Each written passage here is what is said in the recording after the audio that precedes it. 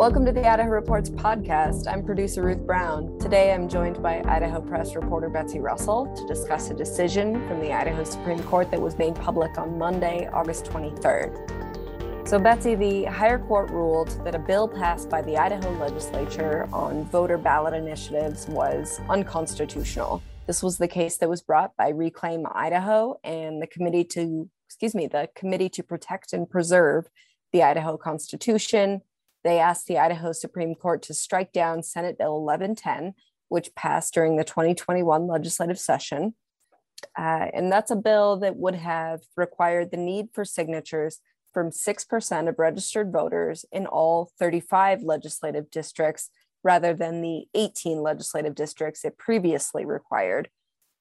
What were some of the arguments around Senate Bill 1110 and how that could have been problematic, the bill that is? Sure. So in the legislature, the debate was mostly about preserving the voice of rural Idahoans. So people who live in really sparsely populated areas way out in the middle of nowhere, that somehow there was a concern that they might be run over in the initiative process by the interests of people from more heavily populated areas of the state. And so the idea was, by requiring this 6% threshold in all 35 districts, that would make sure that there wasn't any district that was left out. But that argument was really turned on its head by the Supreme Court's decision, which found that in reality, what this bill did by going from 6% in 18 districts to 6% in all 35 of the districts was accomplish exactly the opposite. Set up a system where people in a sparsely populated corner of the state could be completely overrun by people somewhere else. And the example that was given in the court's decision was, if there were one urban district, say maybe even in Boise, that opposed a widely popular agricultural related initiative that had broad statewide support, it could stop it in its tracks. That urban district could stop that widely supported measure in its tracks, not let it get on the ballot, not let the rest of the state vote on it. So instead of being a move toward inclusion, the court found that this was actually giving an absolute veto power to any single legislative district in the state to overturn the will of the majority, and not about enacting a new law, just about putting something on the ballot so that everybody could vote up or down. Right. And of course, the fundamental issue is they found it took away from the people's right to legislate independent of the legislature. In reference to what you were talking about, the impact of rural counties versus urban counties, I pulled a quote here. The court wrote that if the legislature's actual goal is to prevent any initiative or referendum from qualifying for the ballot, then this is probably an effective tactic. However, this is inconsistent with the constitutional requirement of a narrow drawn solution. How do you think Republican lawmakers will react to this? We have already seen some of the reactions, and basically the word that I heard most was disappointed. They were very disappointed that they lost, and that they lost in a unanimous decision. Basically, a lot of Republican legislators felt like, oh, this had to be a good way to help preserve the voice of rural voters. But the court said, no, it was not. And so House Speaker Behncke said he was disappointed. He said, we thought we were preserving the voice of rural Idahoans. The court apparently disagreed. Senate President Pro Tem Chuck Winder said that he was disappointed, and that he was hopeful that the court would give more deference to the legislature's power to regulate the initiative process. But he also said, this is the decision and we need to live with it. And the key finding in the court's decision was that the right that has been guaranteed to Idaho citizens since 1912 in the Constitution, the right to initiative and referendum to pass or reject laws on their own, independent of the legislature, is a, quote, fundamental right.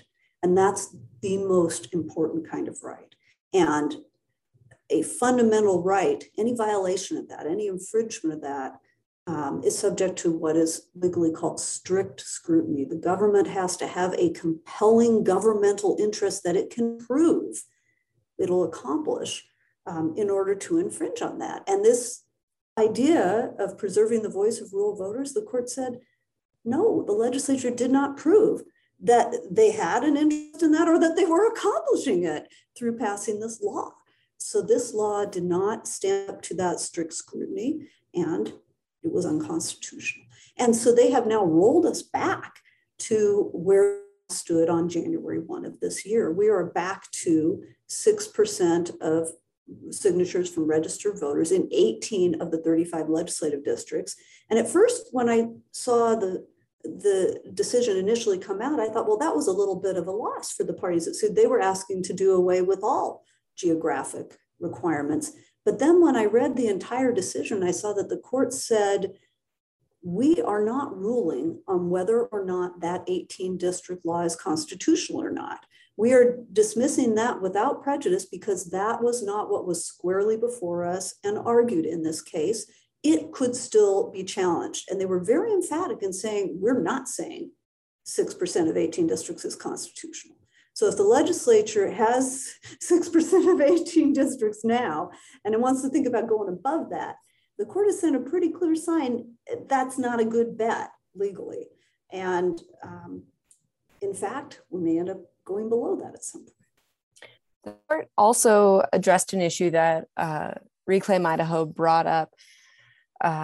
There was a law that was amended in 2020 and states that a successful initiative may not become effective earlier than July 1 of the following year or the start of the state's fiscal year.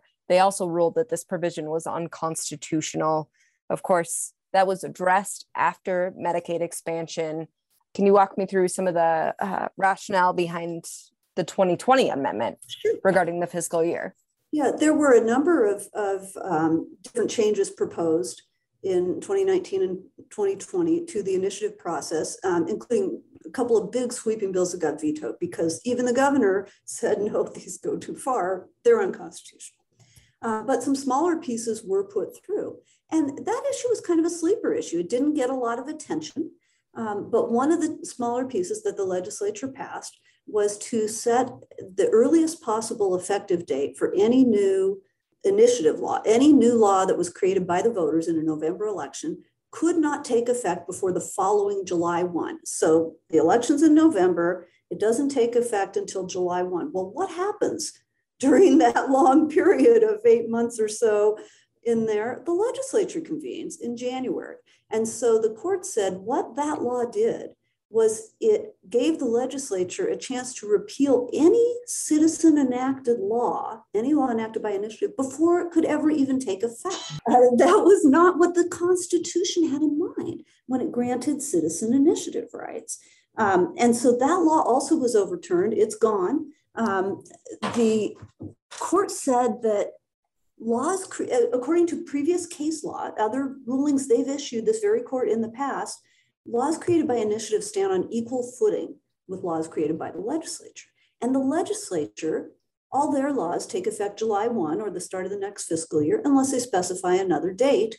And they often do specify another date. Senate Bill 1110, for example, had an emergency clause. It took effect in April immediately when the governor signed it into law. They said if this initiative law process is on an equal footing, then the citizens also need to be able to specify their own effective date and not have the legislature say, oh, it can't be effective until after we've already repealed it. This is not the first time that there's been this push and pull between lawmakers and citizens trying to get an initiative on the ballot. What do you think about 2022? Do you anticipate them trying again? You know, I wouldn't be surprised. This does seem to be something that keeps coming back and keeps coming back.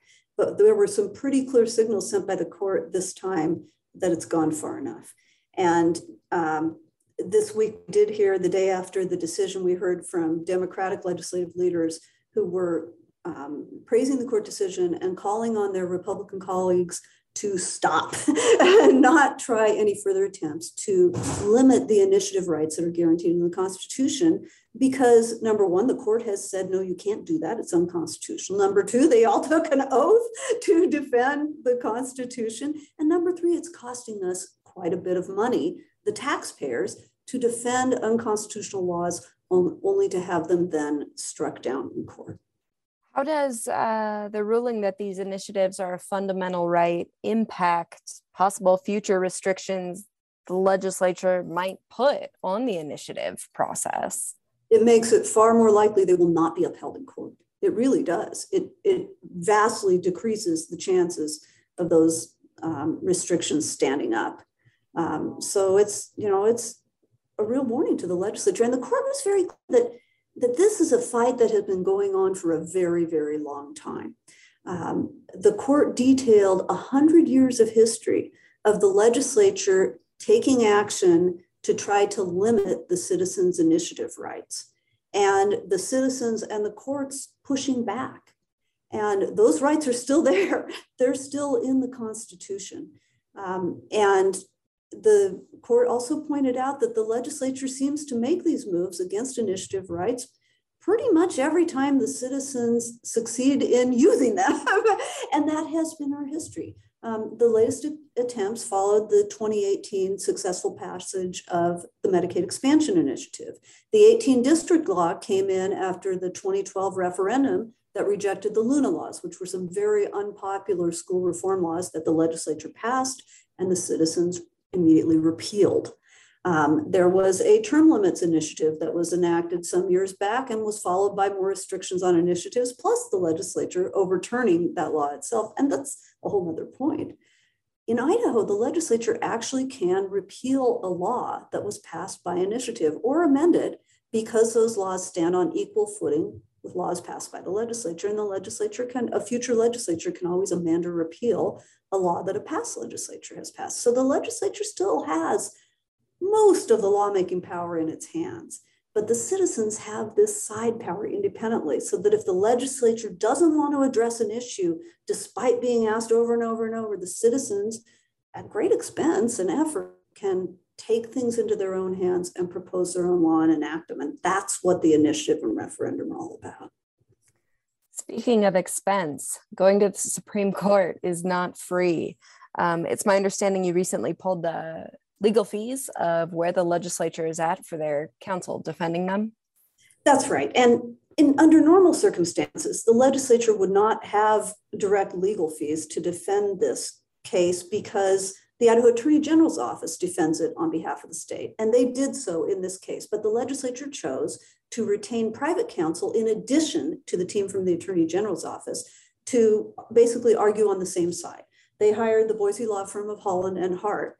And prior to this week, they had spent $179,476 on those private legal bills. It inched up a little bit more this week. We have now topped $180,000. It's at $180,763. It still could go up further, depending on if there are any additional costs. The decision just came out yesterday, and these bills were submitted before this week. Plus, in Monday's court decision, the court took a fairly rare step. It exercised the private attorney general doctrine, which has not been invoked in 41 years, and ordered the state to pay the attorney fees and costs for the two groups that won the case, Reclaim Idaho and the Committee to Protect and Preserve the Idaho Constitution. And we don't know yet how much that will be. But if the private legal bill from Holland and Hart is any guide, it could be another $180,000 that the taxpayers will be on the hook for to pay for the winning side's legal fees. And that's getting up to a lot of money. The court ordered that bill to be split between the Secretary of State, who was the initial named defendant, and the legislature, the two parties who lost. The Secretary of State's office did utilize the Attorney General's office for his defense, just to clarify for our listeners. Correct. And so both were present in court and both submitted briefs, and both those legal teams made arguments in the case, and the other side had to respond to both of them. Sure. I wanted to ask you a little bit about how do you think this impacts initiatives that are already in the signature gathering process? I know Reclaim Idaho is pursuing an initiative regarding education funding. So how will this decision impact the ongoing initiatives? It's my understanding that this decision rolls the clock right back to January 1, and it is as if Senate Bill 1110 never existed. So they are gathering signatures under the previous law, the 6% in 18 districts law, the very same law that was in effect in 2018 when the Medicaid expansion initiative was successfully mounted and passed by the voters. Now, it's worth noting that another initiative was put on the ballot around the same time about horse racing, and that failed. The voters rejected it. Both of them were very big efforts to get on the ballot. The Medicaid expansion used volunteers almost entirely, and it was a huge citizen mobilization effort to gather their signatures. The horse racing initiative used paid signature gatherers exclusively, and it was still a huge thing, and it cost them a whole lot of money. But it was the citizen-backed one that actually passed. So going forward, we are right back to where we were in 2018 as far as what that process is. I think people on all sides would say it is not an easy process. It took months, maybe years in both of those measures to organize those campaigns, get the signatures just to qualify the measure for the ballot. And then, of course, there's a campaign in which people have to advocate for or against, depending on their views, and the voters have the final say. That is the process we are back to now. Some of the language used in the opinion written by Justice Moeller was unique. You noted specifically a footnote on the legislature's action or lack of action in reference to sine die. You want to walk me through a little bit of what struck you? That's right. Struck you as unique about that? This caught my eye. Yeah, and I don't know that it was really the language that was unique. It was the topic. And the reason it caught my eye was on page 9 of this 55-page decision. There was a footnote regarding whether or not the Idaho legislature has adjourned sine die for the year. And we have heard conflicting opinions on that because the Senate adjourned sine die, which means without a day. That means they're done for the year. The House did not. They merely recessed, saying they could come back at any time before December 31st. Well, the Idaho Attorney General's office issued an opinion that that means, since one house can't adjourn sine die for more than 3 days without permission of the other, that means the whole legislature is still in session and they could come back. There were conflicting legal opinions out there that said, no, that means they've both adjourned sine die and they can't come back. Well, the Supreme Court said in their footnote that they have not adjourned sine die and they could come back. Now, as I understand it legally, because this footnote here was not the question that the court was asked to address, it's what's called dicta. It's not binding law, but it is a pretty darn good indication, since that language appears in a unanimous Idaho Supreme Court decision, that that's the way the court probably would lean if they were asked about whether our legislature has adjourned sine die this year or not, or whether it can come back from recess. So I think we kind of have an answer there. It helped give me some guidance as a reporter who covers the legislature, wondering, are they coming back in a few months here? And I think they are. Yeah, I suppose time will tell whether they come back early. And I think both you and I are preparing to buckle up for that. And this is after the longest legislative session in Idaho history ever. Yeah. That we could be back here in the fall or winter. I guess it is worth note, they aren't collecting their per diem unless they come back. Not while they were at recess. Yeah. Yeah. Not in recess. Betsy, is there anything else that I've forgotten to ask that maybe struck you as especially unique about Monday's opinion? To me, the most compelling words in the opinion were when the court said, let me find this quote here, the contested legislation constituted a grave infringement on the people's constitutional rights. A grave infringement on constitutional rights. I think everyone in Idaho knows what a grave infringement on constitutional rights is. And the court said that's what Senate Bill 1110 was. That's what the legislature did by going so far to restrict initiative rights that were guaranteed in the Constitution. That is pretty darn strong and very compelling. And I think it sends a really strong signal to the legislature. Thanks for joining us. We'll be back here next Wednesday. Follow Idaho Reports on YouTube, Facebook, and Twitter for daily updates on what's happening in Idaho.